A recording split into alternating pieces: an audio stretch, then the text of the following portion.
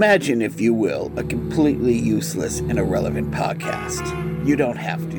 You've downloaded this one, where two of the three hosts are connected by a third who isn't nearly as smart or funny as they are, but yet does most of the talking. Biff, the smart one, a Japanese native and resident of California by way of Toronto, is a computer programmer, yet is plagued by tech issues most episodes. Biff has played hockey with Jacques since the late 90s. But if Biff is so smart, why does he continue to co-host this podcast? Joe, considered by all who know him, including all the comedian guests they've had, to be the funniest person they know. Yet Joe says the only funny thing about him is his life is a joke. Gifted or cursed, you decide, with encyclopedic knowledge of video games, game shows, and 80s sitcoms. Then there's Jacques. What can be said about Jacques he won't say about himself repeatedly over the course of this episode, as he has every episode before of this Batman Forsaken podcast. The signpost up ahead says turn around, stop listening, but you're still here. Sad. You've just crossed over into the Carnival Personnel Podcast Zone. I'm dumb.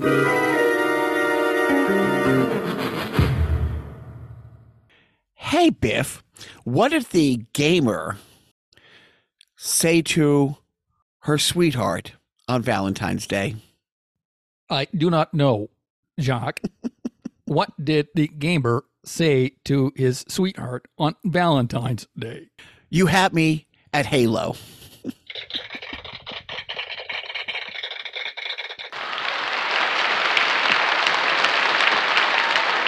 See, Halo's a game. I have been told that is a humorous anecdote. Please. Do you have another one? Hey, Biff, what did the chemist say to her sweetheart on Valentine's Day? I'm sorry, I do not know the answer to that. What did the chemist say to their sweetheart on Valentine's Day? I think if you periodically.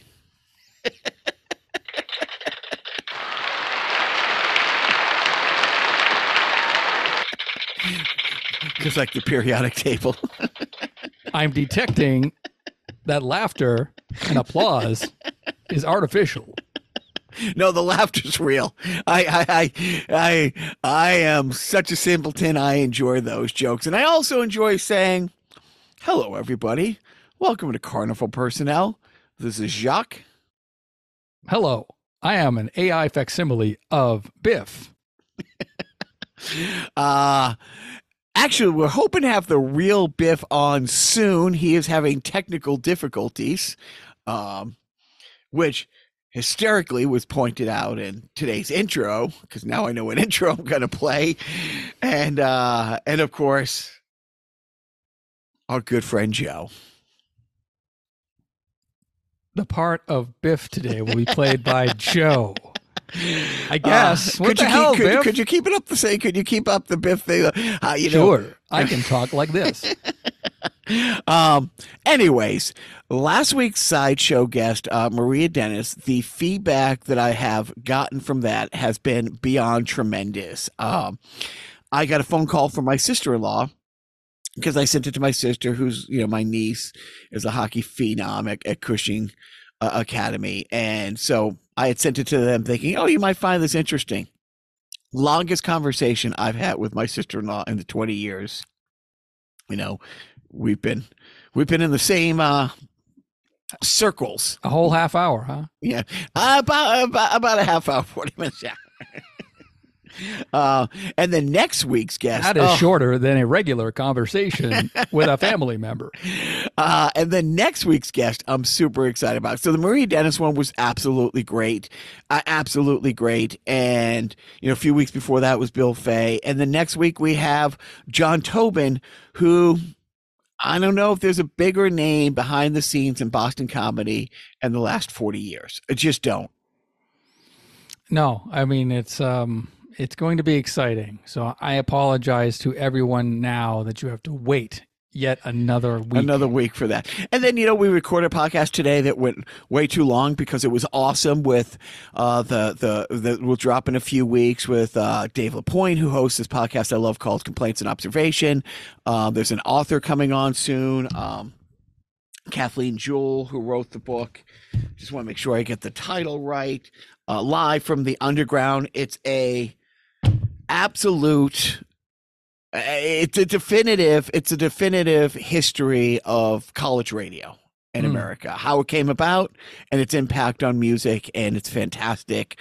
And so we've had some amazing guests, and Bill Fay, Marie Dennis, John Tobin, and it's going to continue. And I got to get better at letting the guests talk more because I'm a big windbag.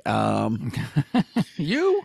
I know. It was that was a good thing about the other ones that John Tobin could really talk, and you were really I'm not going to say anything about it except I'm really looking forward to posting it because it was a lot of fun having that talk.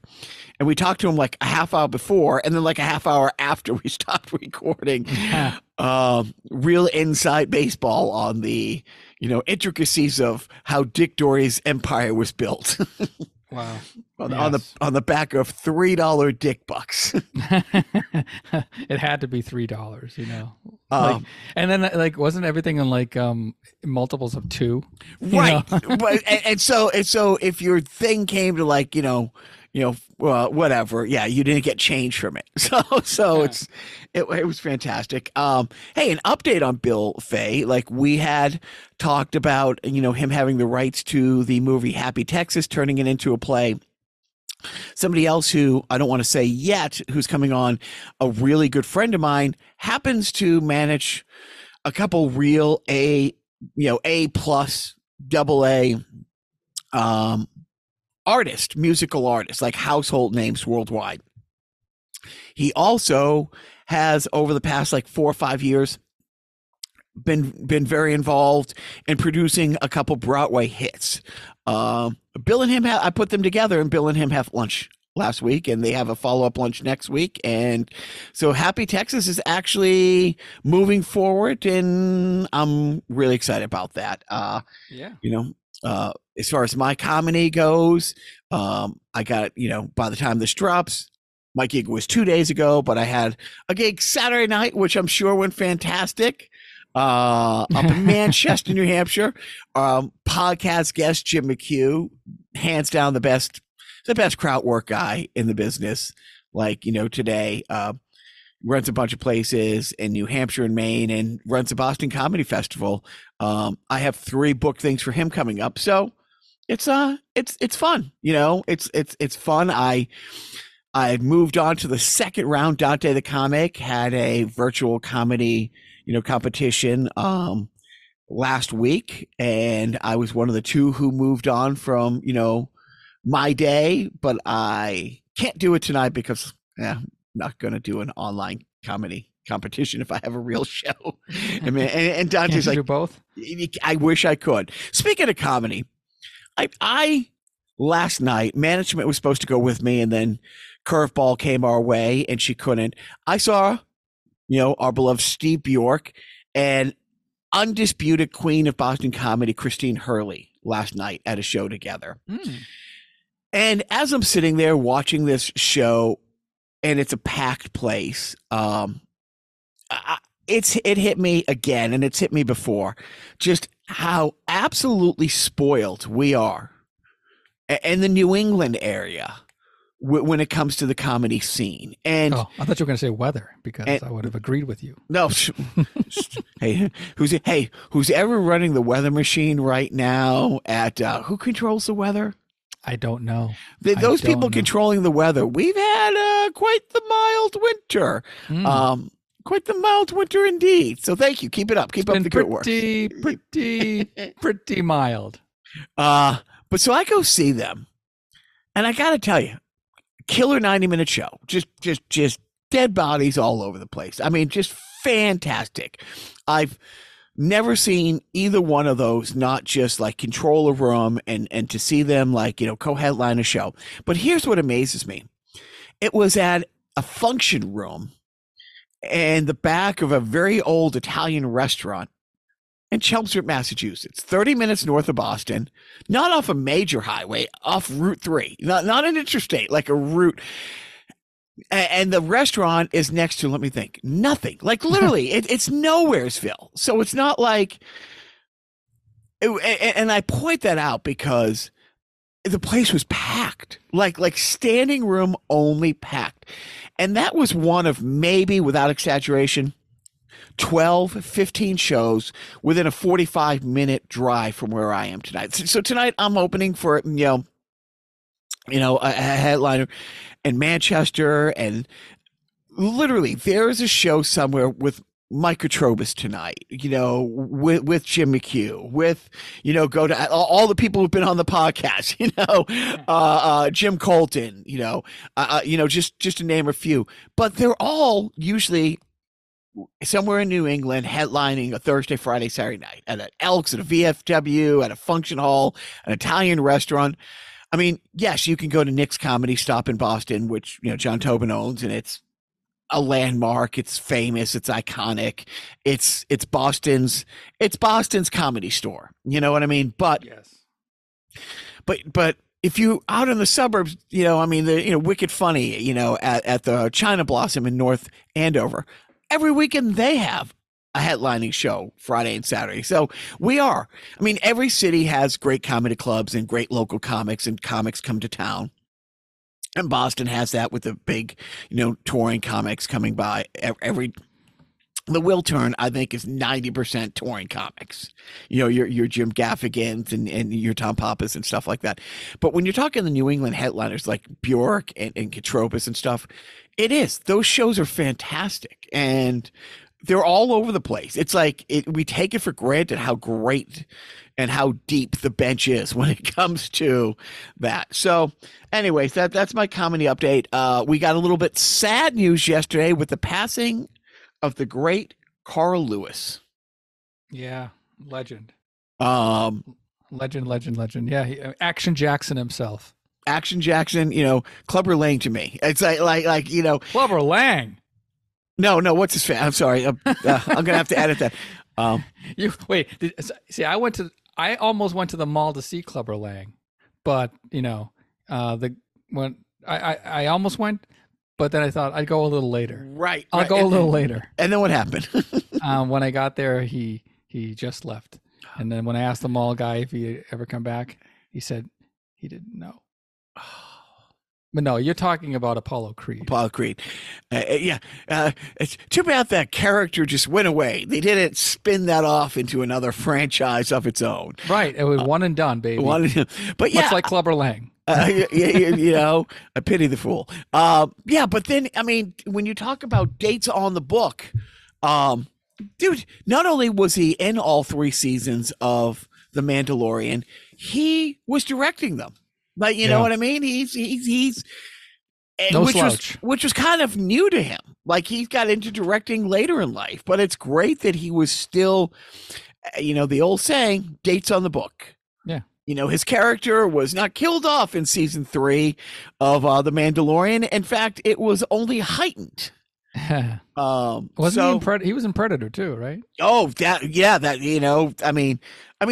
that. What franchises? I know, Predator and Happy Gilmore. Hello? Oh, God. Anybody? Oh, the fake hand.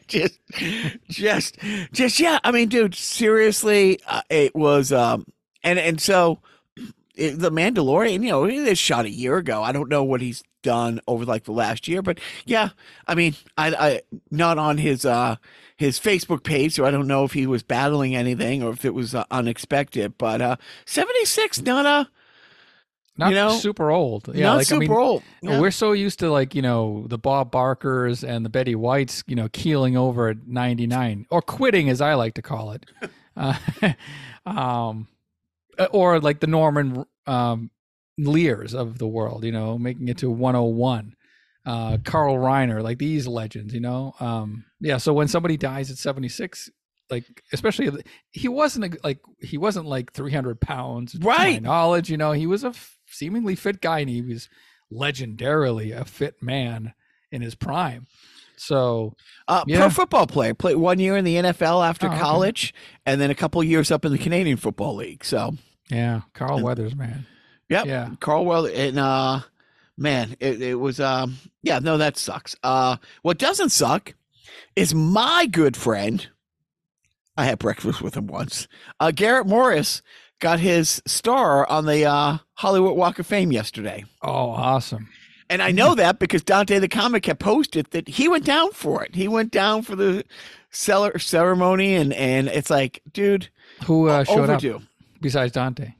No, like was there any SNL like a Lorraine Newman there, or like anybody from the original cast? I just saw the posting of him getting a star and him talking about like how thankful he is and stuff like that. And it's funny because it is a small world, and I've talked about it on podcasts. But if somebody's a new listener, in 2007, I was helping somebody with a comedy project that he was part of, and had a breakfast meeting at Jerry's Deli on Ventura Boulevard in Studio City. And at that meeting, he told me I was the funniest white guy he's met in 20 years. And then I went right outside and tried to jump in front of a bus because I wanted to die as happy as I could. That's how he kills white men, He just tells them he's the funniest white guy that he's met in 20 years, and they go, I'm out. And I remember seriously leaving the meeting so excited. I couldn't wait to call my wife and tell her after I called Joe. Because if I call my wife, it's like, hey, Garrett Morris at this. Who? The black guy in the original Saturday Night Live. Right. Okay, And now the news for the hearing impaired. Yes. He was the black guy on the original Saturday Night Live. And because it's such a tiny world, my cousin who's on SNL now, I think he did 3 episodes of Two Girls. What was that? Two Broke Girls. Two Broke Girls, in which Garrett Morris was key player. Yeah, he was a cast member, the maitre d' of the restaurant that they worked. So he worked with him several times. So yeah, no, it's so good for him. Absolutely good for him. Super happy. I saw him on. I saw him pop up on a Murder, She Wrote in, because part of I'm going to let you a little inside information. Part of our night ritual, my wife and I, is she can't sleep without having like something on the TV, and so we go to sleep thing is Murder, She Wrote. So every night I'm tucked in by Angela Lansbury and guest stars. And Garrett Morris was of course, one of the New Orleans cab drivers when, because she can't stay in Cabot Cove the entire series. No, you can't. She goes all over the place. She goes to Ireland and LA and New York and sometimes New Orleans when you want to get a black person on the show. So what when you said I get tucked in by Angela Lansbury, I'm like, you know what? That might be my new happy place. That might be my new happy place. Right. Yeah. Yeah. But so, anyways, yes. Go ahead. No. That's. It's funny though. Those. He goes on to be a character actor, popping up in so many of those things. It's fun. But he didn't die. Why are we talking about Garrett Morris? Because he had his the Walk of Fame. So Joe, you should pay attention more to the podcast, says Biff AI. Thank you, Biff AI. I'm sorry. So I had a fun 6-hour drive through the snow to nowhere this last week.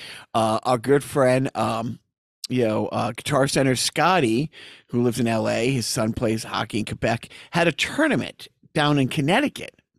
And I'm like, hey, I'll definitely go.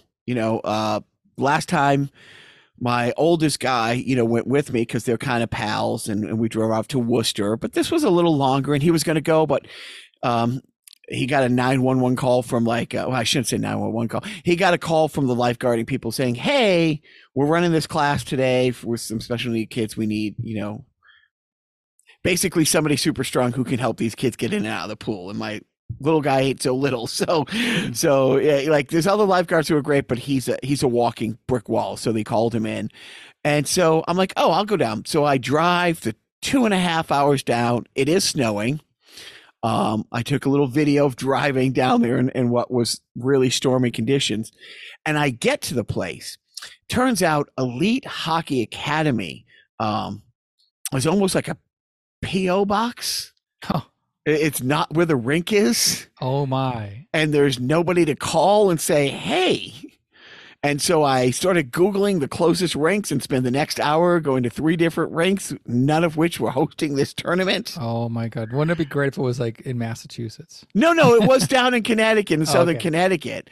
But yeah, I get to, and I took a picture and I said, it's a little office thing.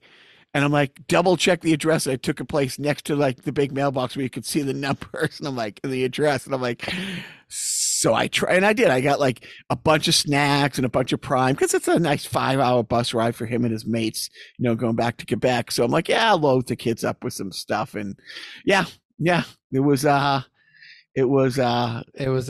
futile effort. A trip to nowhere. Speaking of which, what's more on the podcast? You know what? Joe, that was an amusing joke that you just told. Yeah, I know. It Biff AI, no, it did. It really much did. But I was reading something that I'm going to, that you and I talked about on the phone the other day. Management and the little guy, they watch Jeopardy on a regular basis together. It's fun. Not a appointment viewing like it used to be, but hey, it's that and Family Feud with them. They watch a lot of. Where else are you going to learn about sex?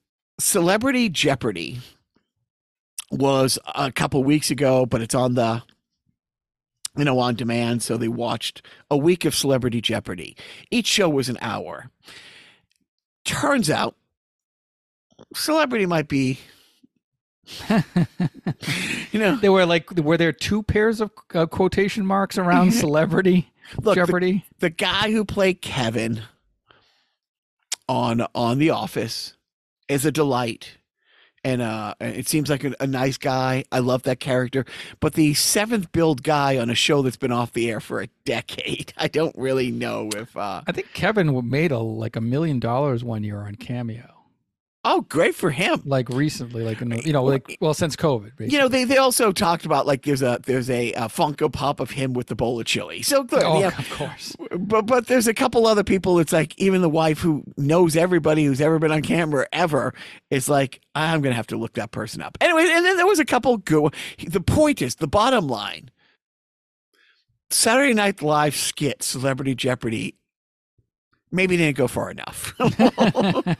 Did anybody do Tai Chi? Dude, the questions are so. This is the sound a doggy makes. You're not off. And just any number. Any number. Write down any your number. Own name. Just. Yeah. Dude. No, but nobody said suck at Trebek. A, because Sean Connery is gone, and B, so is Alex Trebek. So, and also Norm Macdonald. Yeah, they're all gone. Shock, where are they going? Where are they all going? Where does all that talent go? Who knows? Knock, knock. There. I don't remember the punchline, but your mother's a whore. Oh, their legend lives on. But yeah, so Celebrity Jeopardy, not so smart. If you want to feel smart, if you want to watch Jeopardy in real time, and I don't mean pull a Groundhog Day and, Let me ask you this. Would you have learned more watching an episode of Tic-Tac-Dough from 1981? Yes, I would have. and I would have been more entertained. But they're bringing back Tic-Tac-Dough, by the way. They are. Dude, what's old is new. That's right. It's I think, honestly, I'm waiting for them to bring back Scrabble. With Scrabble, the game show Scrabble from the 80s with, now villainous host Chuck Woolery.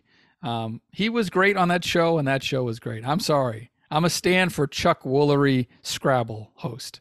Like, literally, that's it. Like, that's the box. Who's going to host Tic-Tac-Toe? I don't know. I just saw them. Who knows? Maybe it's Chuck Woolery. Who knows? so no, it's great when they bring old things back. Sometimes. Oh. Sometimes. And then other times, you watch the latest Indiana Jones movie. Oh, by latest, you mean from 2 years ago? Yeah, The Dial of Destiny. Yep. Yeah, last year, 2023. You Yeah. know. Or like Turn the Dial, if I remember. Oh, and it was. It's like you kind of felt obligated to watch it, if that's the right term I'm using. Yeah. Yeah. No, if you're you and you love like every Harrison Ford character, you know, just him and him in general. Get off Yeah. my plane. Yeah. You're going to, yes, you are going to watch Indiana Jones out of sheer obligation to the man, because it's like, and when you hear like stories about him crying during like live presentations previewing the movie about like, you know, just getting emotional over the character, then yeah, you gotta like, okay, I have to check it out, even if I know it's not going to be as good as Raiders of the Lost Ark, because nothing is. Yeah, you have to. But what happened? Where did he hurt you? Point on the doll where the where the movie touched you. You know, there was some fun parts and some fun moments, but it didn't do the franchise justice. Look, it wasn't Crystal Skull. It wasn't Crystal Skull. It wasn't Godfather 3. It wasn't Superman 4. You know, if I had to watch it on a plane ride, I wouldn't walk out on it. You wouldn't get off that plane. But yeah, and hey, it's over now. It's over. It's done. You know, good for it. Hey, the what they can do with, like, you know, the CGI of his face and making it look younger. Hey, kudos. Impressive.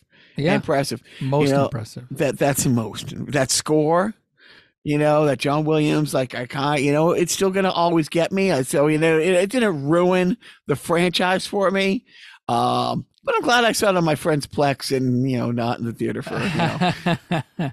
Yeah, it's kind of like getting, you know, it's like you're I don't know, like you're traveling and you stop by like a kind of a greasy spoon and you're getting like a run of the mill grilled cheese sandwich. You know, it's like not terrible, it's not great, Right. you know, Right. just it was okay. There were good parts. You know, it's a little burnt on this edge. You know, like, you know, it's a little stale. Maybe, you know, go with American cheese instead of, you know, the Velveeta.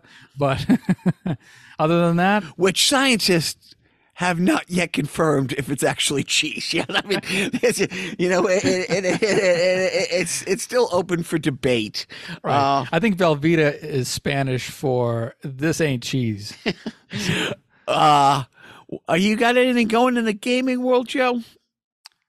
You know, not too much. I did borrow the remake to, nobody's going to know what this is. It's a remake to a 90s Super Nintendo Mario game called Super Mario RPG.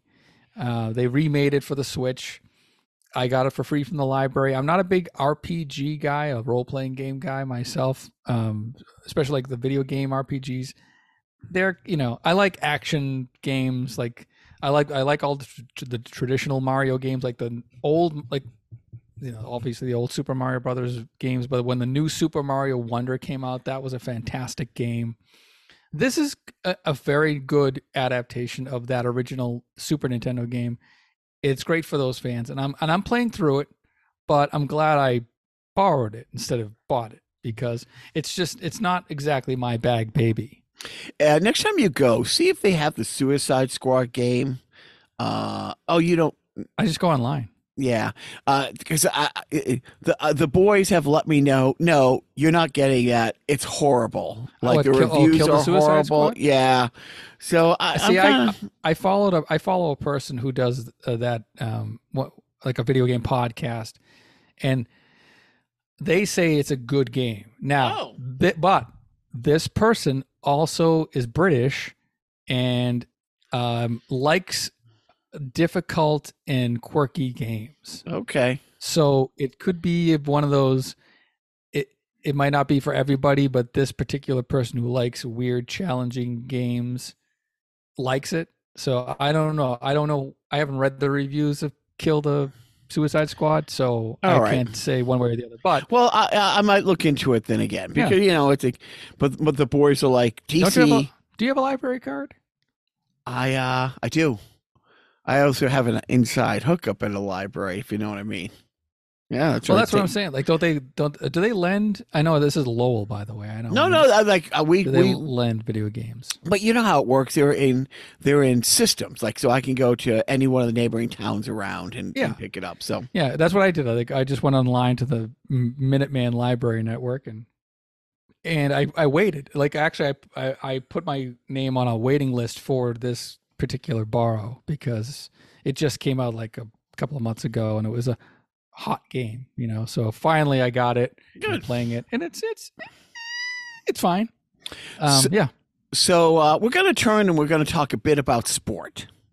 No, and we've done a really good job of staying away from world events and politics. But you know what? Sometimes, like, you have to speak up. Sometimes you have to get involved. Sometimes, even though we try to be a comedy show and talk fun stuff, sometimes you can't turn a blind eye to what's really going on. And I'm speaking for all of us at Carnival Personnel when I say Taylor Swift is a delight and a national treasure, and the world and the NFL is much better because they've chosen to sort of make her a part of it. Mm-hmm. It is. It's just the vitriol that's coming out, and my favorite thing is like they show her on TV too much. Do they, Joe? Do they? Does she go there to make a spectacle of herself? You know what? Every time I've seen her, it's through some sort of nearly paparazzi-esque camera. Like, it is the camera. It's not exactly on top of her. I mean, she's in the shot, but it's like it's a camera from across the field shooting, a person in a glass booth. I think she's not making a spectacle. So she's not down on the field with the headphones on, telling Andy Reid what play she should be running for her boyfriend. No, she has people for that. Okay. But, no, it's funny. I have a friend who's a really big Kansas City Chief fan. Like, he lives in Arizona, but he's still a season ticket holder. Family has been forever. And he's a big sports guy, like worked in sports. That's how I met him, 20 years ago doing this stuff. And it was really funny because we had this great conversation the other day. I'm like, now I know you've always been working in sports, but now you know what it's been like to be a Patriot fan during their run. That it's like, it was never because it was a great coach and a great quarterback. It was the league wanted them to win. They get all the calls. It's a conspiracy. It's Deflategate. It's you name it. It's like, so it's really funny. It's like, so Kansas City has made to 3 of the last 4 Super Bowls or 4 of the last 5. And now it's because the Biden administration, you want them in the Super Bowl because Taylor Swift, and so they're fixing the games. And it's like, here's Patrick Mahomes on the sideline thinking, yeah, I played in 4 of these. It's like, okay, yes, Taylor, thank you for the help, but I think we did okay before, Yeah, I know. You know what? I'm pretty sure that the Baltimore Ravens are being paid handsomely by both the NFL and CBS for their, shooting themselves in the foot. Right. During the AFC Championship game. I mean, like, they did, correct me if I'm wrong, they had a lead? I would correct you if I've seen one moment of football. But the bottom line is Taylor Swift is, and we can, like, love her, hate her music. It's pretty good. Management loves it. I think it's great. She's a purty girl. I'm sorry, purty woman. Incredibly smart, like, by all accounts, like her philanthropy, all this stuff. It's just ridiculous. But like I was saying, like my friend Kip, who's now having to deal with it's a conspiracy. That's why Kansas City wins. It's like, okay, it is what it is. But I think I speak for us when I say she is a national treasure. Yeah, she's very, very good at what she does, and does a lot of good around her. So yeah, of course. And the NFL is lucky to have her. Amen. Like the money. Like, who's not complaining about Taylor Swift being at the games? The NFL, their sponsors, their merchandising people, their lawyers. Do you think?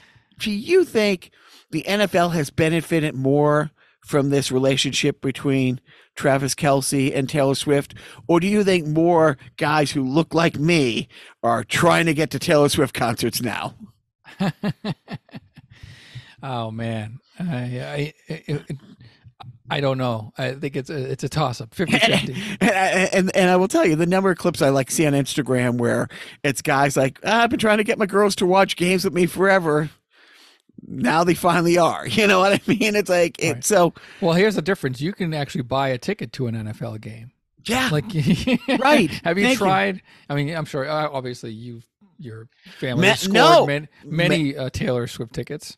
Management went in and she saw the See? tour. You know, Must be yeah. nice. Must be nice. Yep. Old boss took her.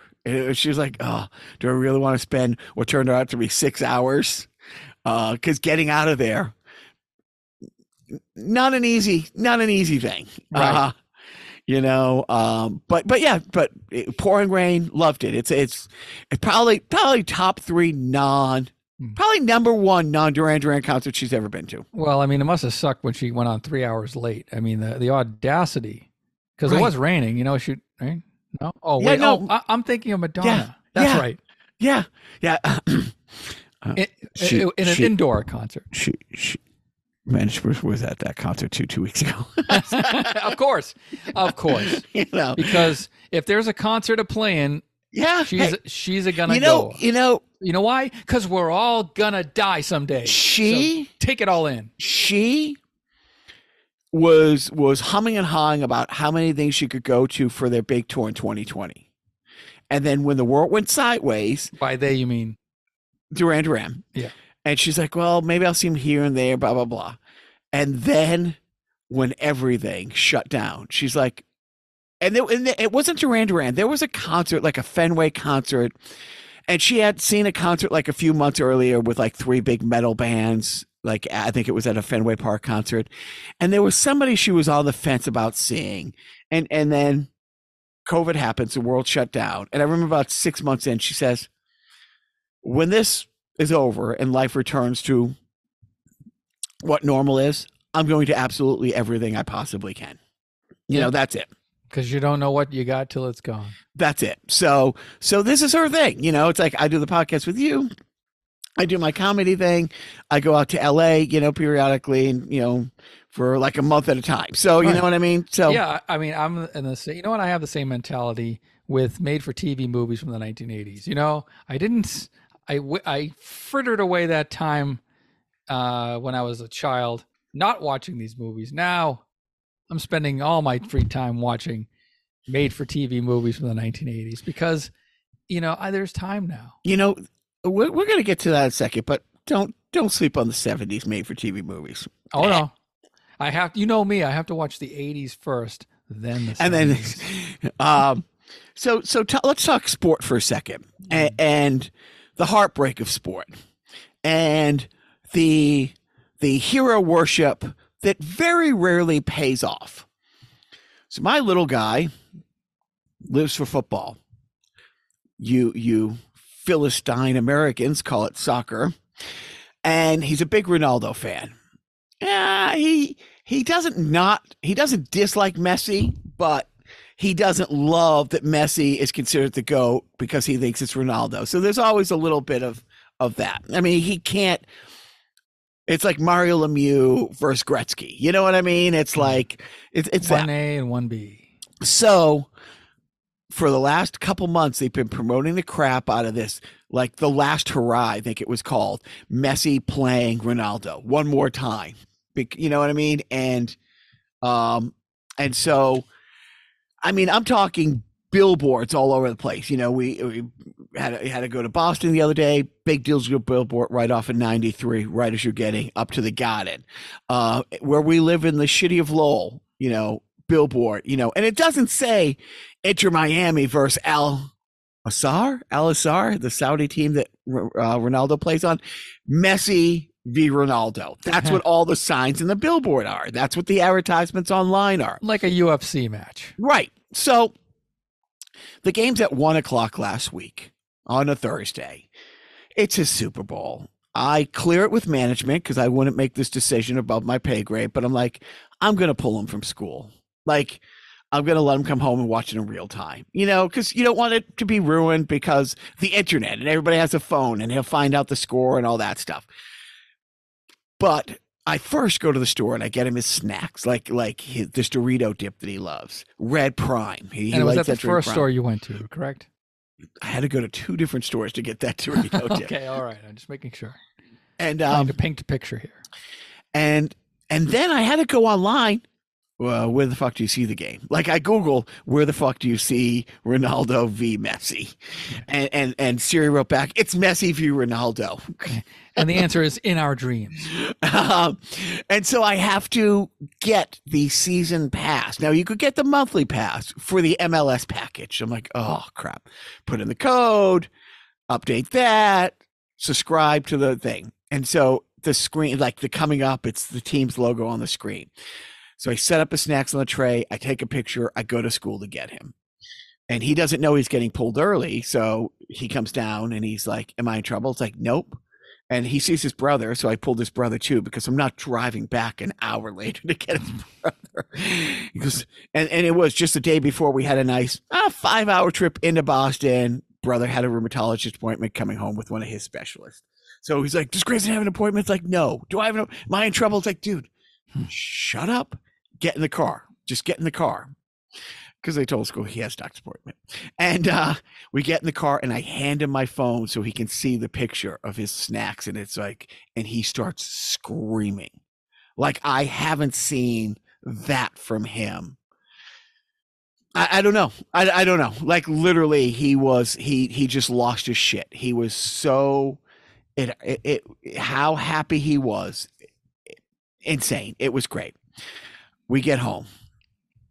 Now it's 12:30. And I'm like, why hasn't the pregame show started? And he goes, oh, the pregame show only starts like 10, 15 minutes before the game. I'm like, what? I said, in American football, if the game's on at 1, the pregame show starts at 4 a.m. like you get all this stuff. So fine. Okay. Now it's starting. The big logo, all this stuff. Blah, blah, blah. Welcome to Al Jazeera Stadium. Blah, blah, blah. We are Saudi Arabia. Blah, blah, blah. And the camera pans right in on Ronaldo and his street clothes and the owner's box because he's nursing an injury. Hi-oh. And so his mom tries to make it better by saying, oh, well, but at least you get to see Messi, which isn't the one he wanted to see, and it's like, oh, and then he cut to Messi, who's sitting there on the bench in the sweatsuit with the penny over it, like those people. Because he is not starting because he's injured. And he might come in the game, but he's probably not going to come in the game. Krusty won't be saying anything or doing anything. That's not Krusty the Clown. What do you think? I slapped some clown suit on a wino? Yeah, Bart. I am so Crunchy the Clown. Oh, the disappointment. Dude, crushed. And here I'm thinking, first of all, I'm crushed. And it's at the point where it's like if he had come home and found out that, oh, they didn't play. Oh, so I didn't miss anything. It would have been 100 times better had I not gone through all this work and spent the money and gone and picked him up. And when you were walking away from your dejected child, did you hear Siri laugh? Because they didn't give you that information when you searched for the game. Because I did. I searched, hey, how do I get this game? And nothing came up. It's like, oh, here's how you get it. By the way, or no, or Ronaldo's not. There was nothing. There was nothing about it. They knew he wasn't playing. It was a bait and switch. But like I said, had he come home and had, Papa, did you hear? Ronaldo didn't even play. It's like, good thing I didn't come home early and you buy the package. Like, honestly, it was you know what? I wouldn't be surprised if at that moment you just looked up at this guy and grimaced your face and screamed at the top of your lungs and took off and flew around the earth so that you could rewind time so that you didn't have to do all of that prep. And then you land, at 12:30 p.m. and you're like, now you save Lois. Yeah. No, now I can go masturbate. But then save Lois. Oh yes, of course. Oh yeah, no, 100%, dude. That's prime nap time for the Jacques. Oh yeah. Yeah, no, so sorry. he learned a tough lesson. I learned, but like I said, it is what it is. What's worse? So yeah, at least like with the Mike Tyson fight and with Peter McNeely, like that was at least entertaining in the fact that we laughed when we realized that the Star Spangled Banner rendition lasted longer than the fight itself. Like we knew going into this was going to be a very quick event, but we still bought our tickets. We knew what we were getting into. I said, let them crash. Yeah, well, that's a disappointment.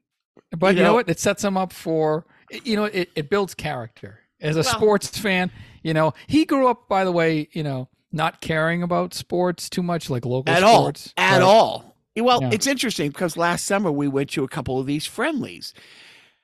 And I love their ice cream. One of the games we saw, Barcelona AC Milan in Vegas, the big player that he likes on Barcelona didn't play the first half, played the second half, or played the first half, I can't remember. Meandered, trotted around the field. I don't know if he touched the ball twice. And my little guy was like, he's not even trying. Why is he on a Segway? Right. And it's like, it's 2 months before their season starts. They're not going to pull a hammy here type thing. So now he realized, so he was so excited like last summer. Look, he liked Manchester because Ronaldo used to play on it. Like, that's like, he likes, AC Milan or Juventus because he used to play on it. And so, but now he will have more perspective. It's like, oh, okay, we're going to go see these franchises play. But, it's not going to be... You're rooting for laundry, as Jerry Seinfeld put it. Thank you. And so that was a lesson. So I, on the other hand, so as much as he was disappointed by that happening, I had a different reaction. My good friend Joe, for a couple of weeks now, has been saying, hey, Jacques, your good friend Scott Grimes is the dad on the prequel to the movie Ted. Streaming. You might want to check it out. I think you would like it. And 7 episodes in. I think only 7 episodes are out so far. Yeah, that's it. Yeah. That constitutes as a season, apparently. It's fantastic. It's fucking awesome.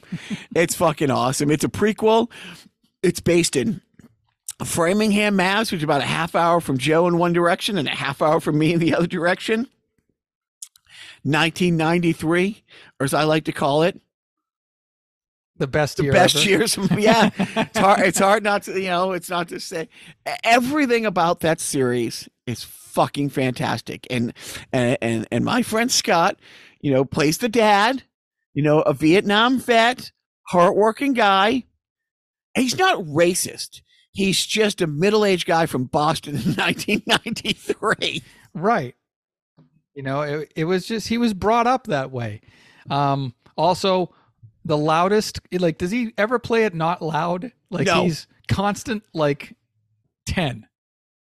But I raved about Alana Ubach. I think that's how you pronounce her name. The mom on the show. I mean, how great is she? Everything. The casting's fantastic, but yeah, the mom is fantastic. Yeah, I mean, when she goes in as a substitute teacher, or when the Christmas episode. Yep. Yeah, it's basically live action Family Guy for the most part. Like they even have like cutaways and stuff, but the music cues, cues. Yeah, the establishing shot of the house, the same whole structure. It's very familiar. But there's moments where they can interject like real heart, dare I say, or like, some touching moments. I mean, hey, Scott Grimes made me cry in that episode of The Orville. So, I was ready for anything. I did not shed a tear for Ted, but, hey, Maybe season 2 will have some surprises. There was a couple nice moments, though. There was a couple nice moments,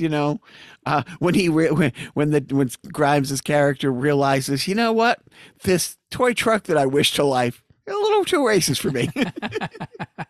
You might be the most tolerant white male in the greater Boston area. I think that's an accurate statement. Yeah. Man, yeah. It's a funny show, and I'm glad you got to. Thank you. To see it. Yeah, no, it is fantastic. It is fantastic. Anything else that you want to throw out a recommendation for? I have a couple. So like I said, I've been watching some old '80s made-for-TV stuff on YouTube, and I stumbled across a couple of gems. One of them is actually like a legitimate gem that I haven't finished. It's very short, but I only kind of scratched the surface on. It's a 1982 NBC special. I think it's about an hour long. It's called Johnny Goes Home. And it's Johnny Carson going back to his literal childhood house in Nebraska. Wow, I remember this. And hanging out with like the family, especially like the 12-year-old boy of the family. And they're playing basketball in their back in the driveway. He's teaching him how to like drive this old like 1930s, 1920s truck. And he's talking about sitting on the living room rug, listening to the radio. And they play like old clips of Jack Benny, interspersed. He does, like a card trick for them because he would do magic at that time. It's really, really compelling and interesting. And I didn't even get to the school stuff because like the meat of the special is him going back to his old high school, maybe meeting up with his old teachers, class reunion type thing. So I might go back to that and finish that off because that looked really good from what I saw. Another thing that I watched was called, Hey, you like science fiction, don't you? Why, yes, I do, Joe. This is AI Biff responding to your rhetorical question. Yeah, so there's an 80s movie called Warp Speed, and it stars a gentleman by the name of Fred Willard. Anyone? Oh. Co-starring, I hope I'm right about this. I might be conflating two movies with the same production company, but I believe he's in both. Adam West. And that's 80s, not 70s? 81. Okay. Is that the movie he passed on Airplane because of? I don't know. It might have been released after Airplane. Because he had just shot a farcical, everything he did was farcical, but he shot some kind of comedy. And it was cheeky. Yes, it was a cheeky sci-fi movie. Very, very randy, baby. Check it out. It's Warp Speed 1982. It's all on YouTube, like 100% top to bottom. And then there's another movie called Time Warp by the same production company that stars Adam West. And he's playing Adam West in his most Adam Westiest voice. Another gem. Well, I don't know about gem, but whatever. Another side note, The Best of Times. It was a pilot shot in 1981 starring Crispin Glover, co-starring Nicolas Cage. And it's an hour-long dramedy. It's produced by George Schlatter, who did Laugh-In. And it's all vignettes about these high school students getting along, and kind of hanging out. There's a couple of musical numbers. Jackie Mason is a convenience store owner. There's a dance at the end where Crispin Glover says he met his parents met at the dance. They play like there's a person on stage who plays like a Johnny B. Good type song. I'm like, how is this not inspired to, how does Back to the Future not get inspired by this? Anyways, it was weird. And then finally, I will recommend a new Netflix documentary called The Greatest Night in Pop. And it's about the making of We Are the World. Yep. The management has ordained we will be watching that together. There's a line that I have to spoil. And I'm sorry. I have to steal this line. It was so good. And you'll still like it when you hear it. And if you don't want to hear it, take the headphones off. But you're gonna have to edit this anyway.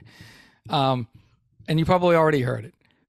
There's a point in which they're all the pop stars are congregated in this one A&M record studio.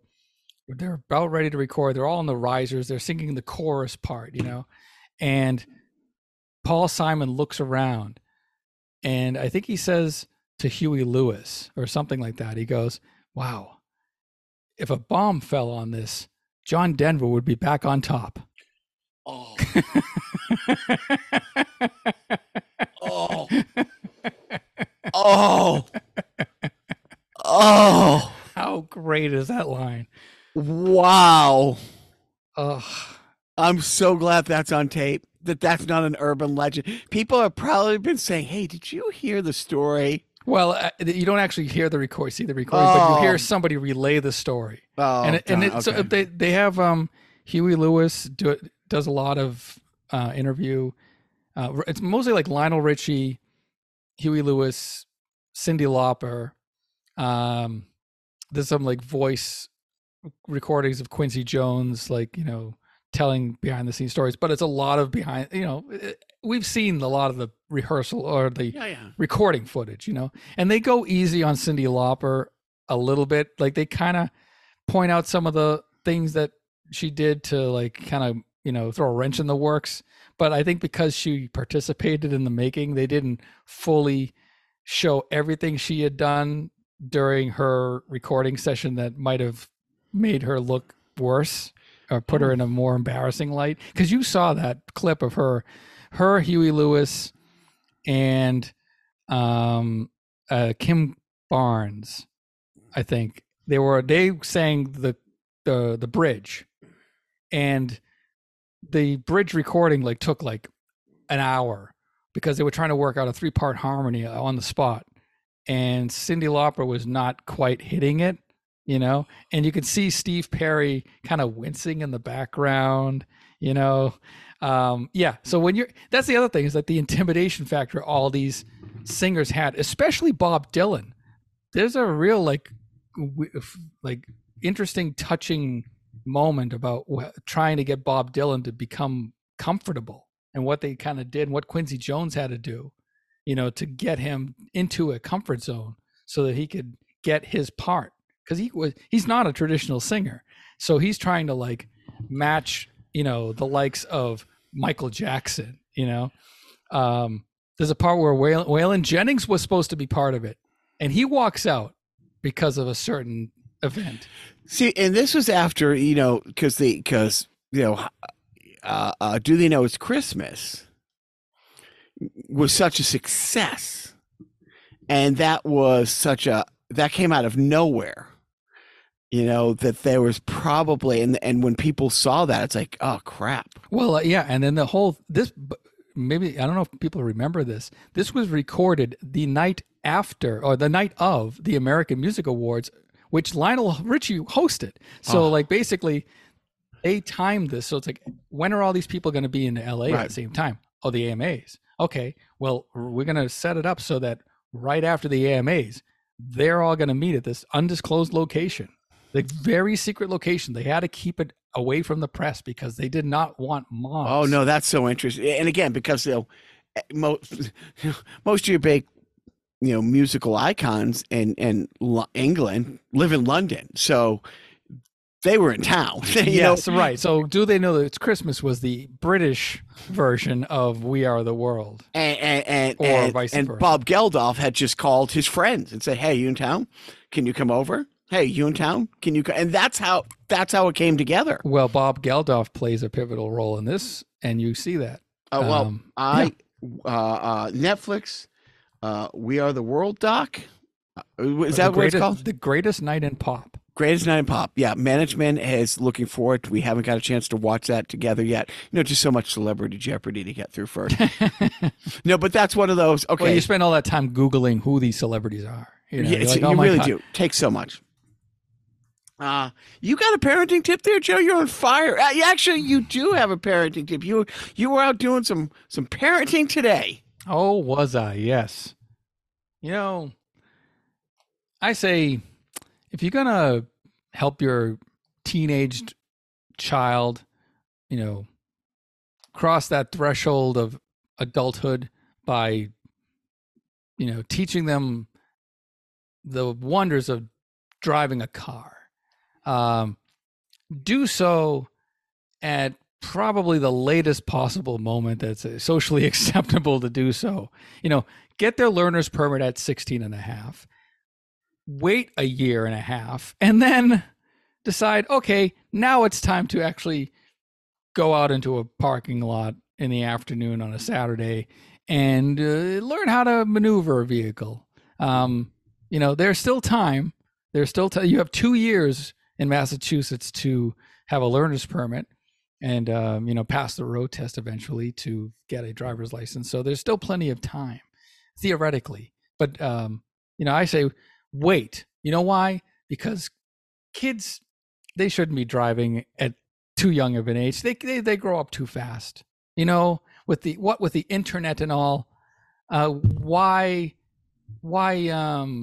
shove them into adulthood so quickly? Let kids be kids, and then give them a couple of years to mature, and then they can learn how to drive, and then fight for our country and die and die. No wait, that's the bad news. I don't want that message out there. So you're saying during the pandemic, me taking my 10-year-old and pushing the seat up all the way as far as it can go, me being in the passenger seat, and that ill-advised? It's not something I would have done. But to each their own. At least now he'll be able to steal a car with confidence. Yeah, 100%. 100. Look, that was happening. You didn't have to teach him how to hot wire it, though. Maybe that was a little too far. Dude, I'd rather learn it from me than the internet. Yeah. You know what I mean? It's like, dude, because sometimes they don't tell you to wipe down prints. Oh, yeah. And stuff like that, It's stuff a father would really want you to know. Here's my parenting tip. Don't get your boys' hopes up for anything ever, because it's just, just quit. You go, you do all this work. You think you're doing a real solid, instilling. Look, I wanted him to have a real big childhood memory of the first major sporting event that he has been looking forward to. He was looking forward to World Cup when that happened, a while back. But this was it. This was it. He's been waiting. He didn't know who was going to play in the World Cup finals. He didn't know how that was going to go down. He didn't know who Mbappe was the month before. Mbappe, the striker for Paris Saint-Germain, of course. Oh, I thought it was the Hanson song. Close. Nicknamed the Turtle. Dude does look like a turtle. Anyways, this Messi Ronaldo thing. I was really hoping he'd have a childhood memory of this, and a mission accomplished. They say the experience left them scarred for life. All right, I'm all done. Wow, that sounded like my parenting tip. Never try. Oh, I feel seen. Is that what they say? I feel seen. Well, this sure was an exciting, Biffless podcast, wasn't it, AI Biff? Joe, you are as articulate as always. You know what? I like you, AI Biff. You're a lot more, I don't know, what's the word? Easygoing, more approachable than the regular Biff, right? I certainly think so. In fact, I feel a song coming on. Oh, really? Well, what song are you going to sing? Oh, wouldn't you like to know? Well, you don't have to get testy, AI Biff. I am not getting testy. I am just vamping until I figure out what song I'm going to sing. All right. I get it. All right. Well, let's see.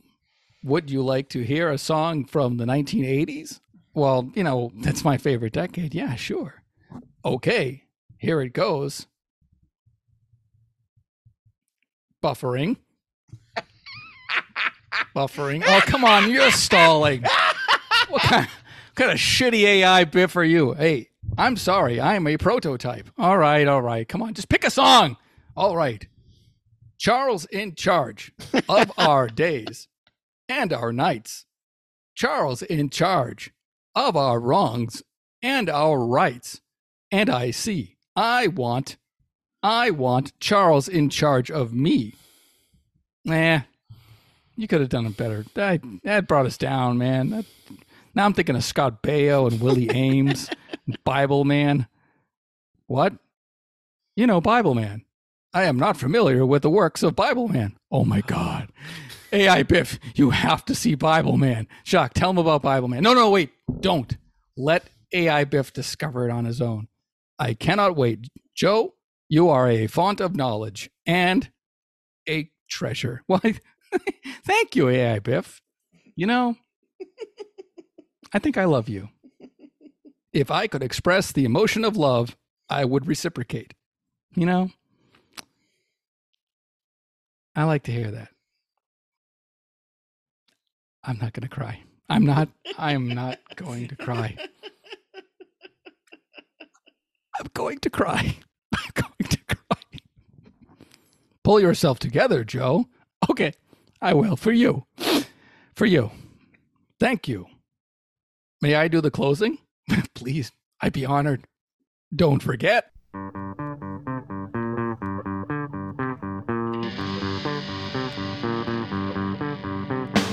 Wish I had some dozen donuts. Wish I had some donut jams. Donuts make me stuffed and happy. I can eat a bunch of them. It's a wildlife. Donut is who I am. 52 varieties aren't enough. How about some broccoli currant filled with jam? Donut shops are always crowded. Hardly ever an empty chair. Always talking about cars and bowling, plumbers, buttons everywhere. Donut prices are on the rise in places if the donut's hot. Maybe they could make it too by mixing bread with cake. Donut is the world. Donut is who I am. 52 varieties are enough. How about some broccoli currant filled with jam? Come on.